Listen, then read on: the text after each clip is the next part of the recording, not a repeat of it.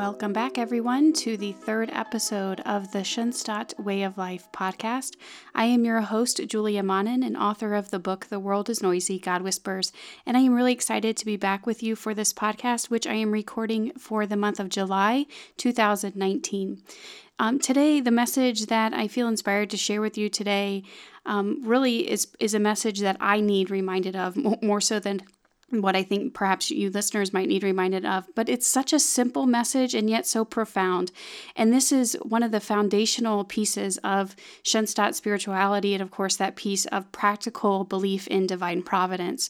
So that's what we're going to talk about on the show today, what that means, what divine providence is, how it's played out a little bit in the role of Schoenstatt history. And of course, this is a huge undertaking, and I do try to keep these podcasts at less than 20 minutes long, so I don't expect to be able to get into the depths of everything today. This is really just an overview. But without further ado, let us go ahead and put ourselves in the presence of God.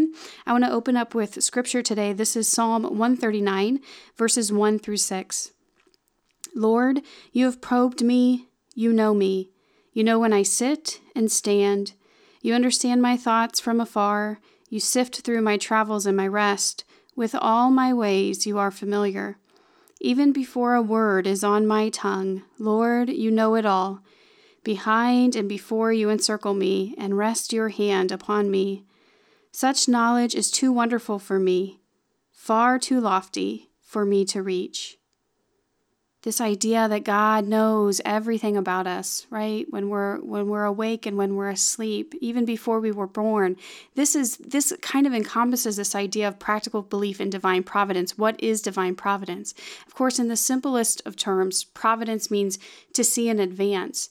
And Schoenstatt spirituality, Catholic spirituality, it teaches us that God has this plan worked out from us from the very beginning of time, that He knows all of it. And of course, God lives in this, what the masters will refer to as this eternal now. You understand that God doesn't live in the past, in the present, and the future like we understand the past, the present, and the future.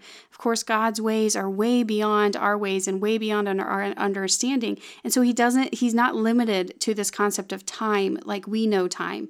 This already should start to make your mind hurt a little bit, right? It should start to really stretch you in ways, and it's supposed to, because God is so far beyond us that we can't ever fully grasp who He is, right, as our Father, as Creator. And so much of this is a mystery, right? And yet still, we can ponder these ideas of what this means, divine providence, what this means that God has this plan worked out from the beginning of all creation, and not just this plan of the universe as a whole, but as individuals, the plan for your life, right? How He has designed you, what He has designed you for, what He has made you for. And one of the most powerful, profound resources that I have received on my journey throughout Schoenstatt is this understanding, is this idea of what divine providence is. And it is this introduction, this is where I first heard of this term, of the idea of the open door. And I can't tell you how many times I refer to this in my own life, in my own mission, in my own work, as I begin to continue my journey with Christ and continuing to try to discern what is God's will for my life and how am I meant to truly carry this out. This idea of what Schoenstatt teaches us and what our founder, Father Kentenich, founded even the movement on, this idea of the open door, that we don't have to have everything figured out. And in fact, we're not going to have everything figured out. We know that at the Annunciation, when the angel Gabriel appeared to Mary and when he laid out the plan before him, we know that Mary wasn't given a grand plan. And by the way, yes, you'll conceive this child, and then this will happen tomorrow, and then this is going to happen 2 weeks from now, and then 33 years from now, this is where you're going to be standing. We, of course, know that Mary wasn't given that, right? Her fiat was an act of faith, an act of trust in the Creator, in this idea of divine providence. And this is what we're called to do as well, right? That we're called to look at God and say, I don't need to know all the details. I don't need to have it all figured out. I'm not asking you, God, to give me every detail, to tell me every turn of the page. All I'm asking you is show me where to go next. Open the door and give me the courage and the strength to walk through it. And this is what our founder, Father Joseph Kentenich, did so well. And I want to read to you a quote of his. This comes from the book God, My Father, and it reads, "Whatever God does, whatever He sends, whether it is pleasant or unpleasant, has only one purpose. Our way leads homeward to the Father. Homeward to the Father is the goal of the living God and whatever He ordains and sends. Homeward to the Father should be the fundamental tune of our entire thinking, seeking, finding, and loving. So this is too something that we can sit with, something that we can ponder on about what is truly meant by divine providence. This idea that all of our lives are mapped out according to God's purpose. And even when life takes a turn for the worse, and even when tragedies happen, and even when we see the world, it seems like it's crumbling before our very eyes, we can look to God with confidence and with faith and with hope. Yes, we as Christians are supposed to be people of hope, even amidst the darkness and confusion. And we can say, God has a reason for this. And of course, we know that God has predestined all of us for heaven, right? Assuming we do what we're here to do, assuming we don't refuse Him, right? We're all predestined. He wants us all to spend eternal life with Him in heaven, right? And our actions do in fact matter. And this is perhaps a confusing part of this idea of divine providence, because we can confuse that. The father of lies can twist that in our head and can say, well, see, your actions don't really matter, because if God has had this all worked out and mapped out from the very beginning of time, then what does it matter if you do good to your neighbor? What does it matter if you spend time in prayer? What does it matter if you go to Mass? Because God knows where you're going to end up. This is not the predestination that the church teaches us. This is not it at all. You see, our actions do matter, and they are all a part of God's plan. You see, as God our Father, our Creator, He knows us in a way that no human being could ever know us.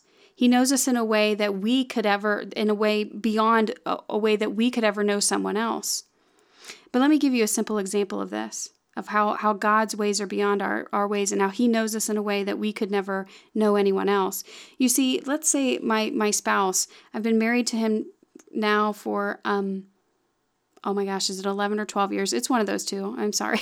11 or 12 years. Honey, if you're listening, I'm sorry about that. 11 or 12 years. And we've been together since 2000. So we've been together for nearly 20 years now. And I've gotten to know him really well over this time frame. And I know him so well that when we're in certain situations, I know what likely is going to happen, how he's going to respond in a situation, what he might do, what he might say, what he might even think, because when you grow with somebody, you can even tell, even by a look on their face, what they're thinking.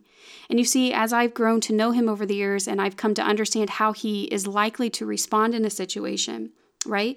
But that doesn't mean that my knowledge of how he is likely to respond to the situation that doesn't necessarily mean that I am in any way impacting how he's responding. Does that make any sense? Any sense at all? See, this on some level is how it is, and of course God's ways are infinite. It's way beyond what we can imagine here in a human sense. But God knows us so well that He's worked out all of our actions and all of our inactions into His plan of divine providence, because He's known from the beginning how we would respond or how we would not respond. And so He's worked that all out into His plan of divine providence. Does that make sense? But of course, Him knowing us so well that He knows how we're going to respond or how we're not going to respond doesn't mean that He's forced our hand. Doesn't mean that that we don't have a choice, that we don't have free will, because of course we do have free will.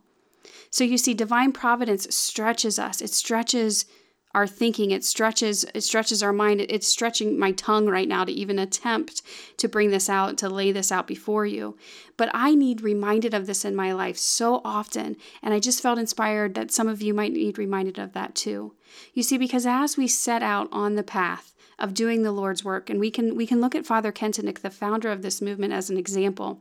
He was never given any great inspirations in the beginning, and so many wonderful movements within our church have been founded by even, apparitions, the Blessed Mother appearing and saying, go do this, right? Giving quote unquote marching orders, so to speak. And that is not what has happened with the foundation of Schoenstatt. We of course know that Father Kentenich was inspired after reading a story about someone else asking the Blessed Mother to come and be present and to make this place a place of grace. He was inspired by that and took that as a kind of an open door. Well, if she can go and be there, and it was just because someone asked her to be, why can't she be with us here? So he took that as an opportunity and asked the Blessed Mother, of course, in Schoenstatt, Germany, to found that with the boys there present, right, in that founding era. And of course, that was just one open door. That was just a tiny seed that was planting this movement that would grow and become what we know of it today. But Father Kentenich did not have that awareness at that time. He simply he simply responded to the Lord's promptings step by step, minute by minute, as he was earnestly searching and striving and longing to do God's will in his heart. And you see, my friends, that is all we can do as well. That is all that is expected of us, is little by little, step by step, we discern God's will in the big moments of our lives, in the big decisions of our lives, but also in the little itty bitty ones, right? And we trust that God's hand is always at work with us, that he's always following us, that he lives in us and is guiding us and prompting us, right? And we have this faith, this belief in divine providence, that his will be done, right? And that really he is the master planner. He is the one behind all of this. He is the one orchestrating all of this. And we have such a tiny part to play. And as long as we're not adamantly refusing him, then his will can be carried out for goodness, right? And even when we sin and even when we fall, God has that worked into his great plan too. He's known how we would fall, how we would come up short, and he's worked that in. And what evil has meant, or what the evil one has meant for bad, God can bring good from. This is this idea of divine providence. And when we truly become believers in this, which is what the spirituality of this movement teaches us, to have practical belief in divine providence, when we truly become believers in this, we become children of greater trust. And when we become children of greater trust, we become children of greater hope. And then when the darkness creeps in and the doubts creep in and the confusion creeps in and the tragedy and the turmoil creeps in, we can say, no, I know who my Father is, and I believe, and I hope in what is to come, right? And we live in this hope. We live in this belief. We live then in this peace. And that's the simple message I want to offer to you today, is to take another look at what we start out when we begin our journeys in Schoenstatt. This is one of the first ideas that we learn about, this practical belief in divine providence. So I offer that to you as a refresher. Pull that back out, dust your books off on that, and rethink about what that really means. Practical belief in divine providence, discerning God's will moment by moment, step by step, and then doing our best to carry it out, trusting that his will is supreme, right? And that he has a plan for all. I want to read to you again that quote that I read to you from Father Kentenich from his book, God, My Father. Whatever God does, whatever he sends, whether it is pleasant or unpleasant, has only one purpose. Our way leads homeward to the Father. Homeward to the Father is the goal of the living God in whatever he ordains and sends. Homeward to the Father should be the fundamental tune of our entire thinking, seeking, finding, and loving. My friends, God just wants us home. He wants us home with him. He wants us to spend eternity with him. And he's willing to allow us to suffer here, if it means that in the end we'll be home with him. And I know that's hard to hear. And I know when we're in the midst of suffering and confusion and doubt and turmoil, that it's even harder to hear. But that's the reality of the situation. Homeward to the Father should be the fundamental tune of our entire thinking, seeking, finding, and loving. And a closing thought. We've talked today about divine providence. We've talked a little bit about what that might mean and what that means as a Christian and what that means as a foundational aspect of Schoenstatt spirituality, this practical belief in divine providence. And I want to offer you one final thought. We hear the world and so many people around us say, well, it's just a coincidence. We hear that term used so loosely and so often, these coincidental happenings. And what I want to offer to you is this thought. What the world calls a coincidence, we Christians call providence. As Christians, we know that nothing is a coincidence, that God has worked everything out from the very beginning of time. We know that it wasn't a coincidence that Father Kentenich heard this story about this man asking the Blessed Mother to come and be present there, right? We know that that wasn't a coincidence. That was the spark that sparked his fire to begin this movement. We know it wasn't a coincidence when one door after the next began to open for him. We know it wasn't a coincidence that this movement continued to grow and bear fruit and blossom, even amidst wars, right? Even amidst his exile, even amidst his own imprisonment in the concentration camp, this movement continued to flourish and grow. None of this is a coincidence. It's all providence, all an example of God opening the door and our founder having the courage and the grace and the wisdom to walk through it. And so let that be an inspiration to all of us as we continue our own individual missions and our missions as a movement, right? And our missions as an apostolate to bring this message to more and more people, right? That we can look to him as our guide and we can say, Lord, we don't need to know it all. We don't have to have all the details. Little by little, step by step, give me the courage and the strength to walk through the open door. Okay? So again, my name is Julia Monnin. This is the podcast, the third episode of the Schoenstatt Way of Life podcast. If you want to stay connected with me between podcasts, you have ideas, you have something you want me to touch on the podcast, you have questions, please go to my website, theworldisnoisy.com. There's a contact me section on there, and I'd be happy to hear from you or answer questions or even to hear your thoughts about ideas you want to talk about on upcoming episodes. And let us go ahead and close in prayer, a most fitting prayer, the words of our Father, the prayer of our founder, the words of our founder, Father Kentinick, the prayer of Divine Providence. In the name of the Father, and of the Son, and of the Holy Spirit, amen. You know the way for me, you know the time. Into your hands I trustingly place mine. Your plan is perfect, born of perfect love. You know the way for me. That is enough. In the name of the Father, and of the Son, and of the Holy Spirit, amen.